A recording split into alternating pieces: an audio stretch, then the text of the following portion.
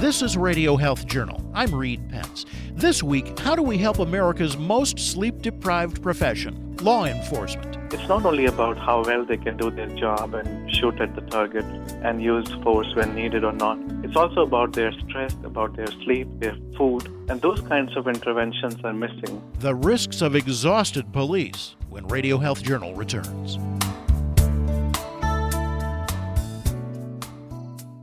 I'm Nancy Benson, host of Radio Health Journal. If you enjoy listening to Radio Health Journal, you'll also like our sister show, Viewpoints, which covers a wide array of topics from education to history to the environment. Here's a preview of what they're covering this week on Viewpoints. It was a dreadful disease, a hemorrhagic fever, that kills quite gruesomely. The illnesses workers faced while building the Panama Canal. Then, there's a lot of things that we can learn in this country that are different overseas. The importance of keeping a global perspective on learning. I'm Marty Peterson. And I'm Gary Price. These stories in depth this week on your public affairs magazine, Viewpoints. Listen to Viewpoints on your favorite radio station and subscribe and listen to shows anytime on Apple Podcasts and Google Play.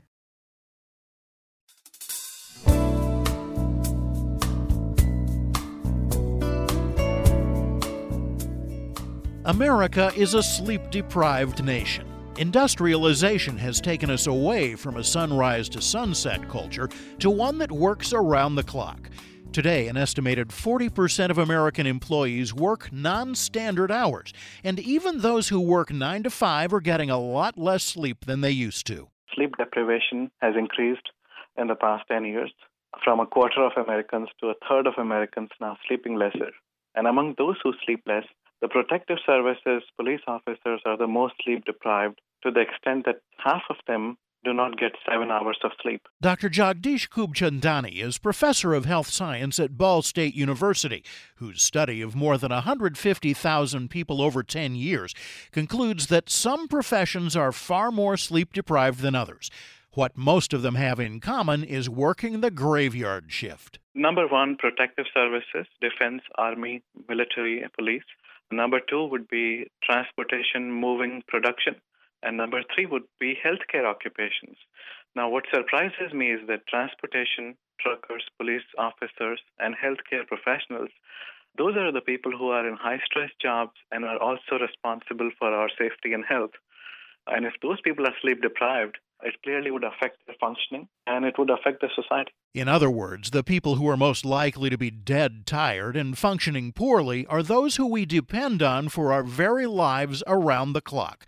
The emergency room doctor on a 12-hour overnight shift, and the young police officer who works in the job with the most true midnight shifts of all. What happens essentially, if an officer is tired or sleep-deprived or has a poor sleep quality, that officer is not going to perform as well as they should. That's Dr. John Violanti, research professor of epidemiology and environmental health at the University at Buffalo, who was a New York State trooper for 23 years. It's quite evident that we see more injuries, more accidents on midnight shift than we do on the day shifts.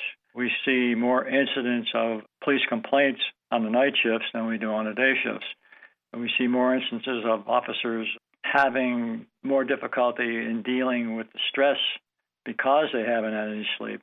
And, all of these things kind of factor into a poor performance.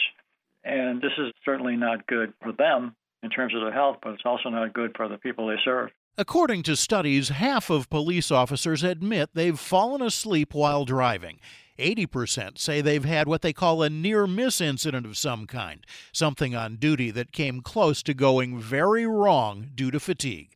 Lab studies show that when they're tired, officers aren't as quick or as correct in decision-making, for example, in shoot or don't shoot simulations. Violanti says it doesn't surprise him. You have the stress of the situation and you have the lack of sleep.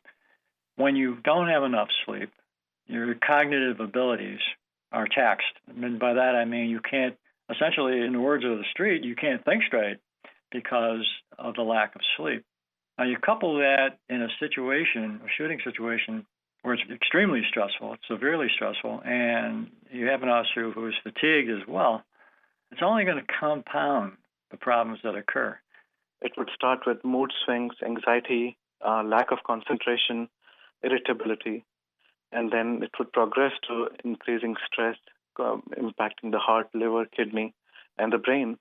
Now, I don't know if police officers and healthcare professionals who are trying to be out there protecting people, if they have those problems, I don't know how well can they do their job, especially when they have to react at times in a composed manner. And if they're sleep deprived, their reaction times would be higher or slower, and they may react based on emotions, which should not be the case. You notice Kubchubdani mentions long-term effects of sleeplessness on the heart and liver as well as the brain. Violanti agrees. People who work shift work have higher risk of cardiovascular disease, have a higher risk of diabetes. The major nurse study done in the United States, for example, found that nurses who primarily worked the night shift over a period of 15 years had a higher risk of breast cancer. So what this all amounts to is that circadian disruption, which means that you're supposed to be sleeping when you're awake and you're supposed to be awake when you're sleeping, is not functioning properly because it's all out of adjustment. This is what causes imbalance in the body. This is what eventually can lead to disease. Violanti's study confirms the same thing among law enforcement, the most sleep-deprived of all professions. Their cholesterol and blood pressure are much more likely to be high than in most people, and the average age of death for officers is 66. The officers who had less than 6 hours of sleep had a higher risk of having poor artery health. Now, when you have poor artery health, it's what we call a subclinical indication of future heart disease. So that was something that was essentially. And the next thing we found with that is that the longer that you are sleep deprived over time, the more likely you're going to have subclinical cardiovascular disease. But both Violanti and Kubchubdani say when it comes to law enforcement, it's more than just the lack of sleep.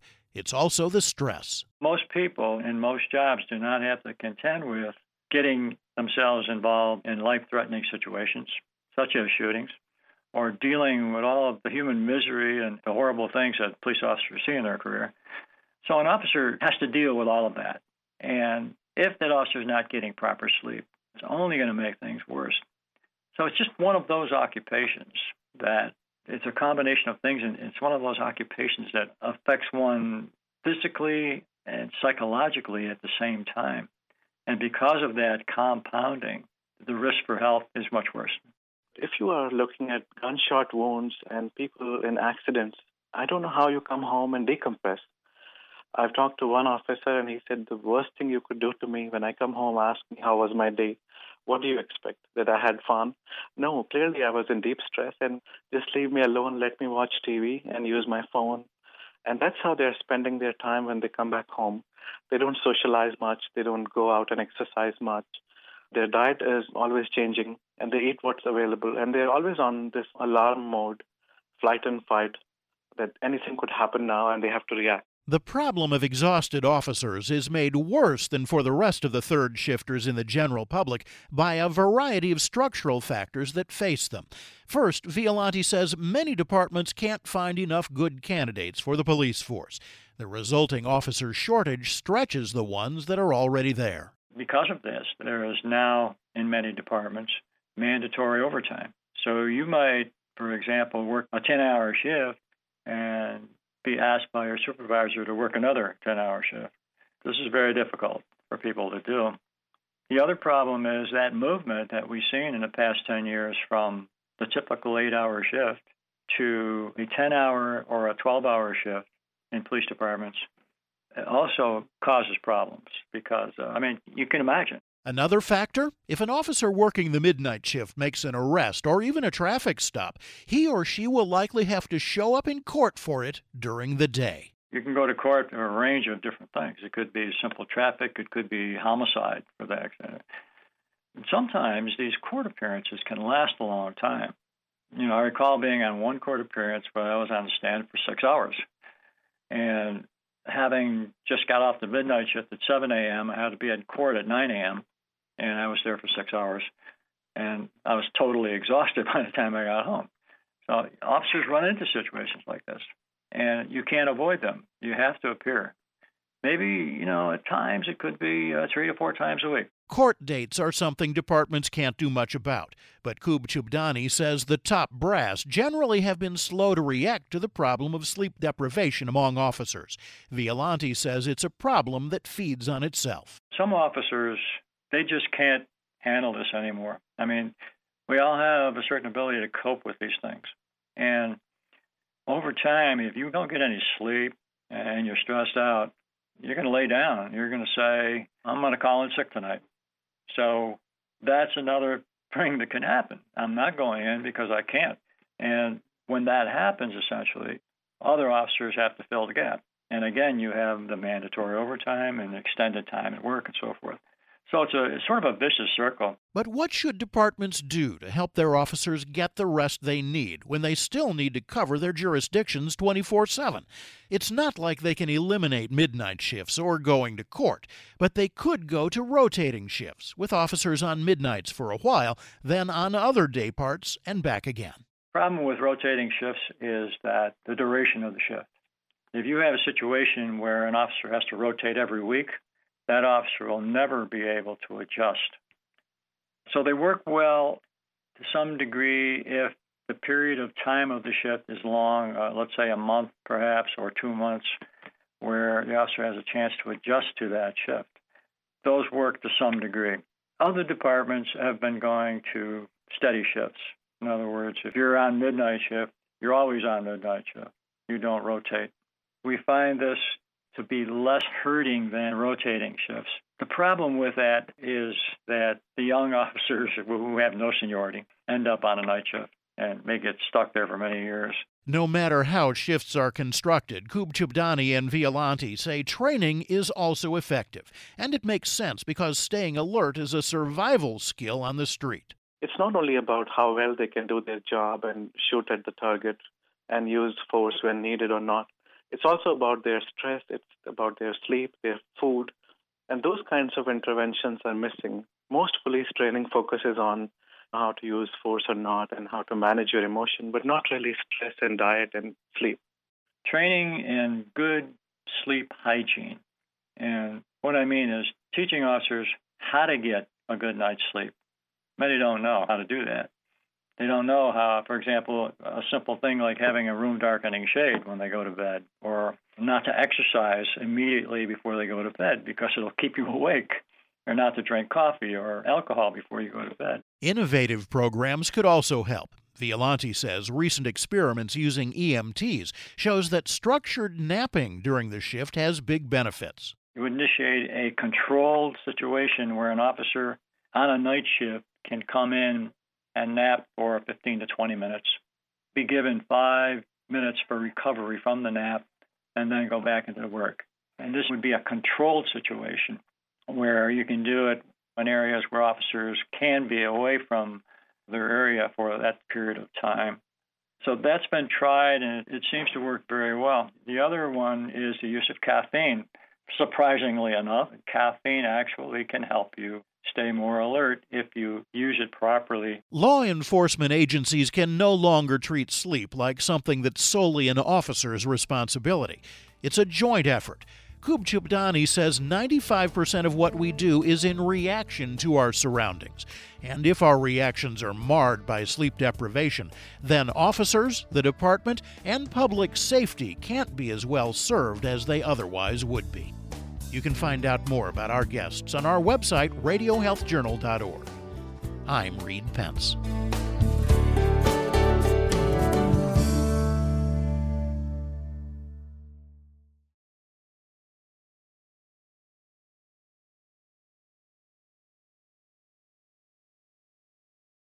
Holiday celebrations are often joyous occasions, but they can be challenging for the millions of people living with Alzheimer's disease and those who care for them. The hustle and bustle of the holidays can be stressful for those with Alzheimer's, and changes in the daily routine, large gatherings, and noisy environments can create extra anxiety. Monica Marino, Senior Director of Care and Support at the Alzheimer's Association, has some tips to make the holidays enjoyable. First, plan ahead. Prepare the host for special needs, such as a quiet room for the person to rest. If you're hosting, let guests know what to expect before they arrive. Since crosstalk and multiple conversations can be challenging for people living with Alzheimer's, try engaging the person one-on-one or in smaller groups and keep them involved in the celebrations. Marino also suggests experimenting with new traditions. For example, if evening confusion and agitation are a problem, turn your holiday dinner into a holiday lunch or brunch. Find out more tips at alz.org. According to the American Cancer Society, prostate cancer is one of the leading causes of cancer deaths in American men. That's why, for men with prostate cancer at risk of progressing, monitoring for signs of progression is critical. I'm Dr. Chris Pazanka, a urologist at Associated Medical Professionals in New York who has been paid by Janssen Biotech as a spokesperson. Men with prostate cancer, whose disease progresses after treatments like surgery or radiation, may receive hormone treatment to lower testosterone called androgen deprivation therapy, or ADT. However, for certain men, prostate cancer can further progress despite this treatment. Prostate cancer that has not spread to other parts of the body and no longer responds to a medical or surgical treatment that lowers testosterone, or ADT, is called non-metastatic castration-resistant prostate cancer, or NMCRPC.